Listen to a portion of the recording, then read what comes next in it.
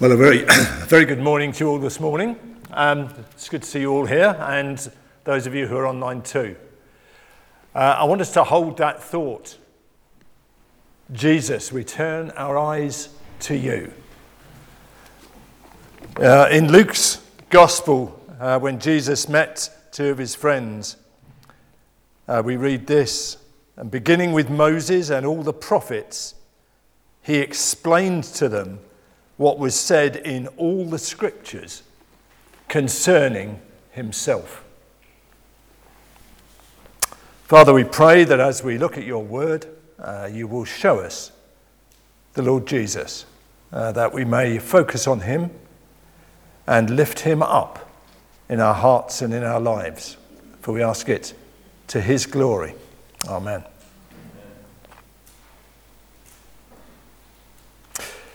It's a big book, isn't it, Exodus? 40 chapters. If you sit and read it, it'll probably take you just over the hour. Whether you can remember what it was at the beginning by the time you get to the end is a different question, and one which is increasingly challenging. But it is a unity. It is one book. It's part of a bigger section as well, isn't it? The Pentateuch, the first 5 books. And so there is a flow right the way through the book of Exodus. And in the book of Exodus there is a question, and quite often in Scripture we get questions, and quite often they come from the opposition, if I can put it that way. And in Exodus in chapter 5 and verse 2, we hear Pharaoh saying, "Who is the Lord? Who is the Lord that I should obey him and let Israel go?" And that question flows all the way through the book of Exodus. Who is Yahweh? Who is he? And as you read through, you will come across little phrases such as in chapter 6 and verse 7, which says, "I will take you," this is God speaking, "as my own people, and I will be your God.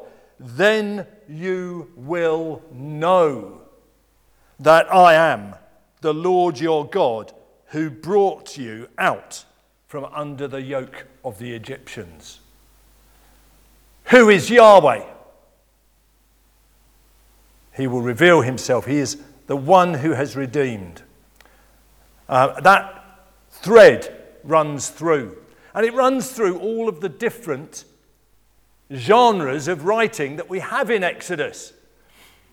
I've been privileged over the last few weeks to have preached on a song, something I don't think really suits me, but there is singing. There is, of course, law, some of which sounds a bit strange to our ears. And there is instruction. And there is story. A fancy word for story is narrative. There's narrative. Because God didn't reveal himself in a set of bullet points. He didn't tell us, you've got to believe 1 to 10. He revealed himself through history. And the section that we are going to look at today consists not of 1, not of 2, and I'm not an East End Barrow boy, but 3 chapters. Chapters 32, 33, and 34. And they give us a piece of narrative that is sandwiched in between 2 sections of instruction. The instruction that Moses received on the mountain, and then the instruction for actually putting that into place. And right in the center, we've got this narrative. It's as if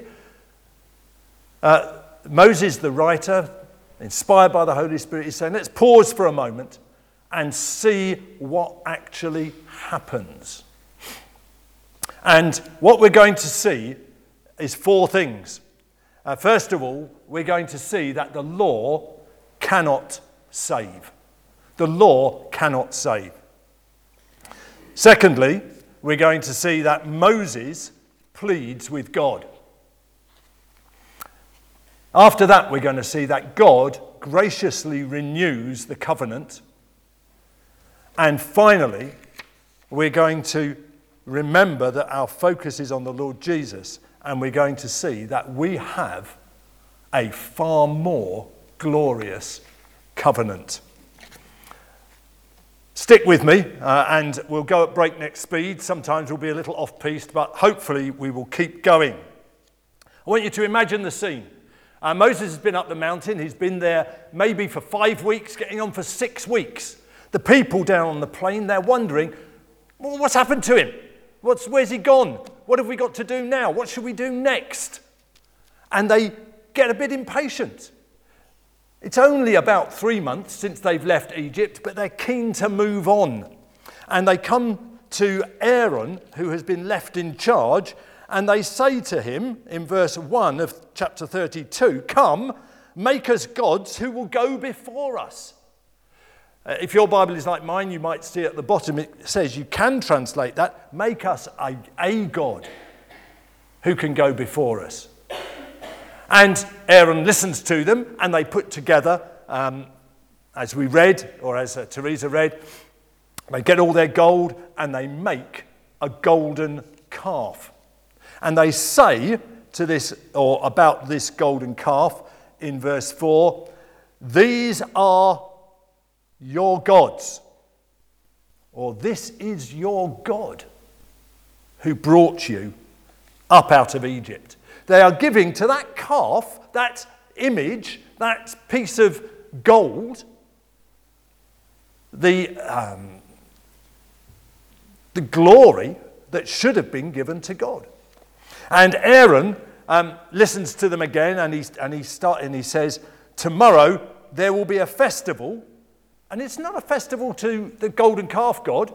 It's a festival to Yahweh. When we see in block capital letters the word Lord, that is Yahweh. So they're going to have a festival to Yahweh. But they're representing Yahweh with this calf. Have they gone mad? Let's just think and pause for a moment. Because the next thing we hear is back up the mountain, and God is talking to Moses and telling Moses what's going on. And it says in verse 10, "Leave me," this is God speaking, "leave me alone so that my anger may burn against them." It speaks of his fierce anger in verse 12. God is absolutely incensed at what is happening down on the plain. Now, is this an overreaction? Well, let's just consider what they have done. God has clearly given them his instructions. The first instruction, "You shall have no other gods besides me." They've said, "Make us gods. You shall not make for yourself," and in the old versions it says, "a graven image." And we read that Aaron fashioned this idol, and the word means with a graving tool, a chisel. So they've broken number one and number two. We've read, if we followed through Exodus, that there were to be 3 appointed feasts during the year, and only 3. And Aaron is here saying, let's just have another one. Let's have a feast tomorrow to Yahweh. It is man-made religion. They have turned away from the living God. They have given the glory that was due to God to the things that they had made. And God is furious. And up the mountain, this conversation goes on between God and Moses. And God is apparently all for destroying the people. But Moses pleads for the people, and he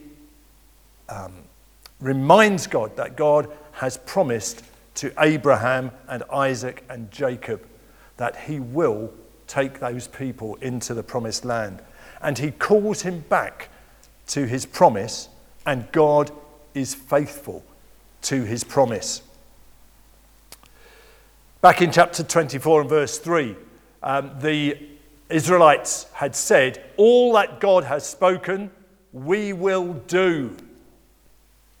And Moses is up the mountain. The reason he's up there is that he is collecting these tablets with God's word written on them. These take-two tablets. It's not that you take them twice a day, but there are two of them, and we'll come back to it. But as he's up the mountain, Joshua is halfway down the mountain waiting for him. And having established that there is all of this going on down on the plain, having been assured by God that God will keep his promise, Moses descends. And it's when he sees the golden calf, what do we read? He approached the camp, saw the calf, this is verse 19, and the dancing, and his anger burned. Just as God's anger had burned, Moses' anger burns. And he throws the tablets to the ground and breaks them into pieces. Those tablets were the agreement, the covenant between God and man, and they are smashed to pieces. And he takes the golden calf and he sets fire to it and he grinds it to dust and he makes the people drink it. And then he sends out the Levites who go back and forth through the camp, killing people. 3,000 people.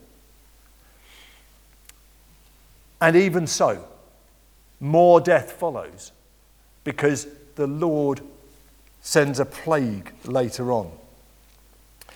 It is a terrible, terrible event. A turning away from what God has said. It says in verse 6, afterwards, this is after they've sacrificed the burnt offerings and the fellowship offerings, very similar to what the elders did when they went up the mountain with Moses.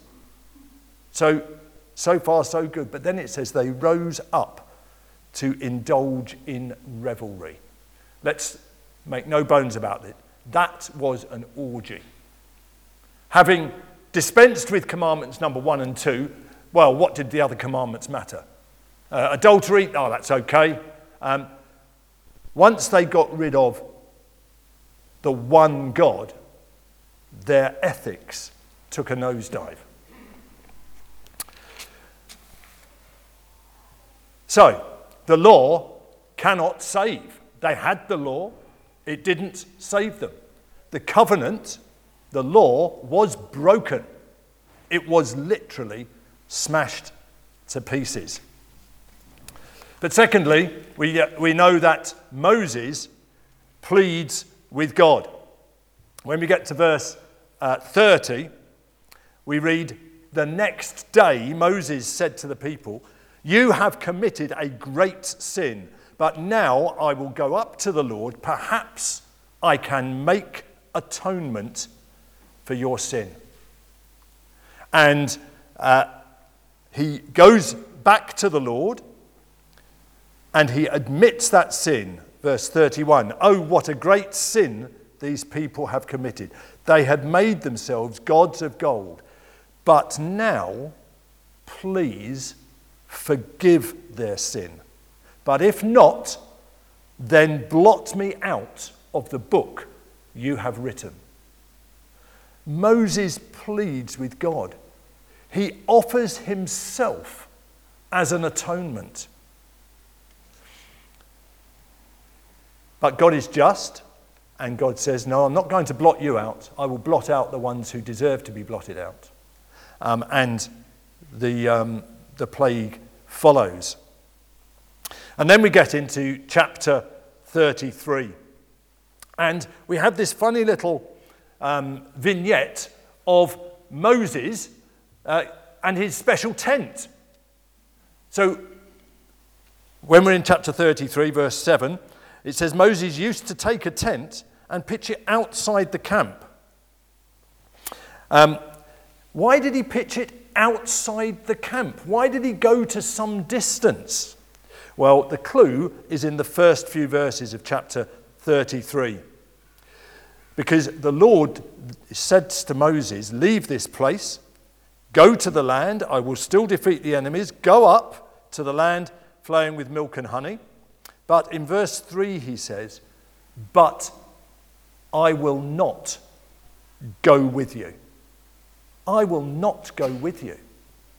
The covenant is broken and God will not go with his people. Because, why won't he go with his people? Because they're stiff-necked and I might destroy you on the way. It's his mercy that stops him coming into the midst of his people because of his holiness and because of their sin, they may be destroyed. And it's repeated in verse 5. If I were to go with you, even for a moment, I might destroy you. The word is like completely wipe out, to consume, to end those people. But there is a small sign of hope, because it says in verse 5 and verse 6, take off your ornaments and I will decide what to do with you. So the Israelites stripped off their ornaments at Mount Horeb. There's a sign here of repentance, because when they heard that God wasn't going with them, they said it was a distressing word in verse 4. They mourned and no one put on their ornaments. There was real sorrow at the loss of fellowship with God. So Moses pleads with God, but there is still not reconciliation. Thirdly, and briefly, we read next that God graciously renews his covenant. Moses goes out to his tent of meeting outside the camp and he meets face to face with God. And in those meetings, he says to God, well, if I found favor in your sight, then show me yourself. Reassure me that you will go with us.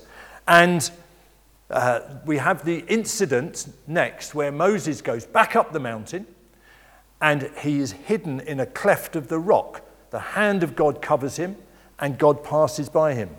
But before he gets up to the mountain, in the beginning of chapter 34, we read this. The Lord said to Moses, chisel out 2 stone tablets like the first ones, and I will write on them the words that were on the first tablets, which you broke. There's the provision for renewing the covenant. And Moses takes these stones up the mountain and he is hidden in that rock. God passes by and God not only gives Moses new tablets, he gives him a new revelation. In verse 6 of chapter 34, we read these words, and they are foundational words for the whole of the Old Testament, indeed for the whole of the rest of Scripture. And God, the Lord, Yahweh, passed in front of Moses proclaiming, Yahweh, Yahweh, the compassionate and gracious God, slow to anger, abounding in love and faithfulness, maintaining love to thousands, and forgiving wickedness, rebellion, and sin. Yet he does not leave the guilty unpunished. He punishes the children and their children for the sin of the fathers to the 3rd and 4th generations. There is a new revelation of the character of God. Who is Yahweh that I should worship him? Yahweh is the compassionate and gracious God, slow to anger, but who punishes, does not leave the guilty unpunished.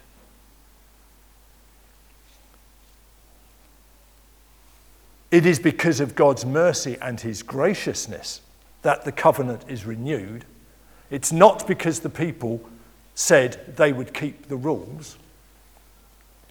And we see that although the covenant is renewed, it's the same demands that are put on them.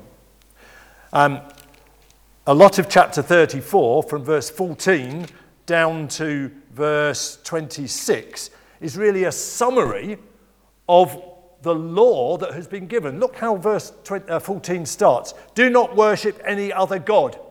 Well, does that sound familiar? Isn't that the first commandment? And then in verse 26, we have that very strange sentence. Do not cook a young goat in its mother's milk.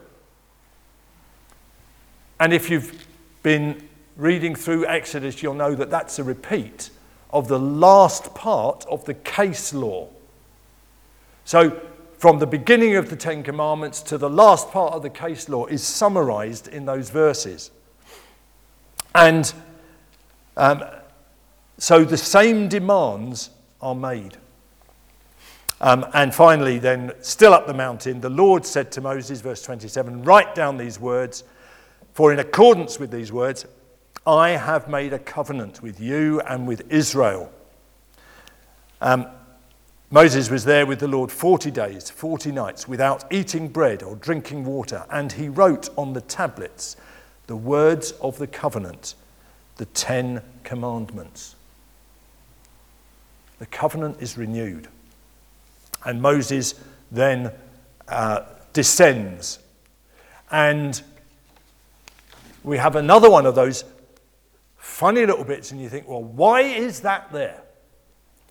Because the next thing we read is that when he descends down with the 2 new tablets, he was not aware, this is verse 29, that his face was radiant because he had spoken with the Lord. And when Aaron and all the Israelites saw Moses, his face was radiant and they were afraid to come near him. His face shone. It shone so brightly that they thought, this is like God being near us, and we can't stand that. And they had to avert their gaze. They couldn't look at Moses, and Moses covered his face. But when he went back into the presence of the Lord, he uncovered his face. And Moses would put the veil back over his face until he went to speak with the Lord. The covenant that they had was a glorious covenant. So glorious that Moses' face was radiant. It shone. I don't know if you remember our 4th point, but our 4th point is that we have an even more glorious covenant. We started our service in 2 Corinthians. If you were to turn to 2 Corinthians, which I think is page 1159 in the church Bibles, and look at chapter 3, you would find the following words. And we'll just have a few of the verses from chapter 3, but do read the whole chapter when you're at home. Where Paul says to the Corinthians, and remember the Corinthians weren't exactly model Christians, but he says to them, you show that you are a letter from Christ, the result of our ministry, written not with ink, but with the Spirit of the living God, not on tablets of stone, but on tablets of human hearts. Wow. God was writing on their hearts. Verse 7. Now, if the ministry that brought death, which was engraved in letters on stone, so that's the old covenant, isn't it? That's the one that Moses is just mediating. That, if that ministry brought death, came with glory, so that the Israelites could not look steadily at the face of Moses because of its glory, fading though it was, Notice he says, fading though it was, that glory that was on Moses' face didn't last. If that was so great then, will not the ministry of the Spirit be even more glorious? If the ministry that condemns men is glorious, how much more glorious is the ministry that brings righteousness? For what was glorious has now no glory in comparison with the surpassing glory. And if what was fading away came with glory, how much greater is the glory of that which lasts? And then the last verse of the chapter, and we, who with unveiled faces all behold the Lord's glory, are being transformed into his likeness with ever increasing glory, which comes from the Lord, who is the Spirit. The Apostle Paul was much more familiar with the Old Testament than I am, but he brings that very passage to bear and says that the covenant that we have, the covenant that Jesus brought, is far more glorious. Moses met with God and couldn't see God face to face. The people of Israel, they only met with Moses. They didn't meet with God direct. So there was a barrier between God and Moses, and then a further barrier between Moses and the people. He put a veil on his face. Moses went up the mountain and pleaded for his people. He offered himself. Jesus has offered himself. Moses said, if I have found favor in your sight, then forgive us. And we know that it's the favor that Jesus has with God. This is my beloved Son, with whom I am well pleased. That favor is given to us. Moses knew that God had forgiven. He says in chapter 34, forgive our wickedness and our sin, and take us as your inheritance. Well, in the Lord Jesus, God has forgiven us our sins and has taken us as his inheritance. The covenant we have is far more glorious. There is one greater than Moses who mediates that covenant. There is one greater than Moses who gave himself that that covenant might stand. There is one who enjoys greater favor than Moses, who shares that favor with us. And we, who with unveiled faces all behold the Lord's glory, are being transformed into his likeness with ever increasing glory, which comes from the Lord, who is the Spirit.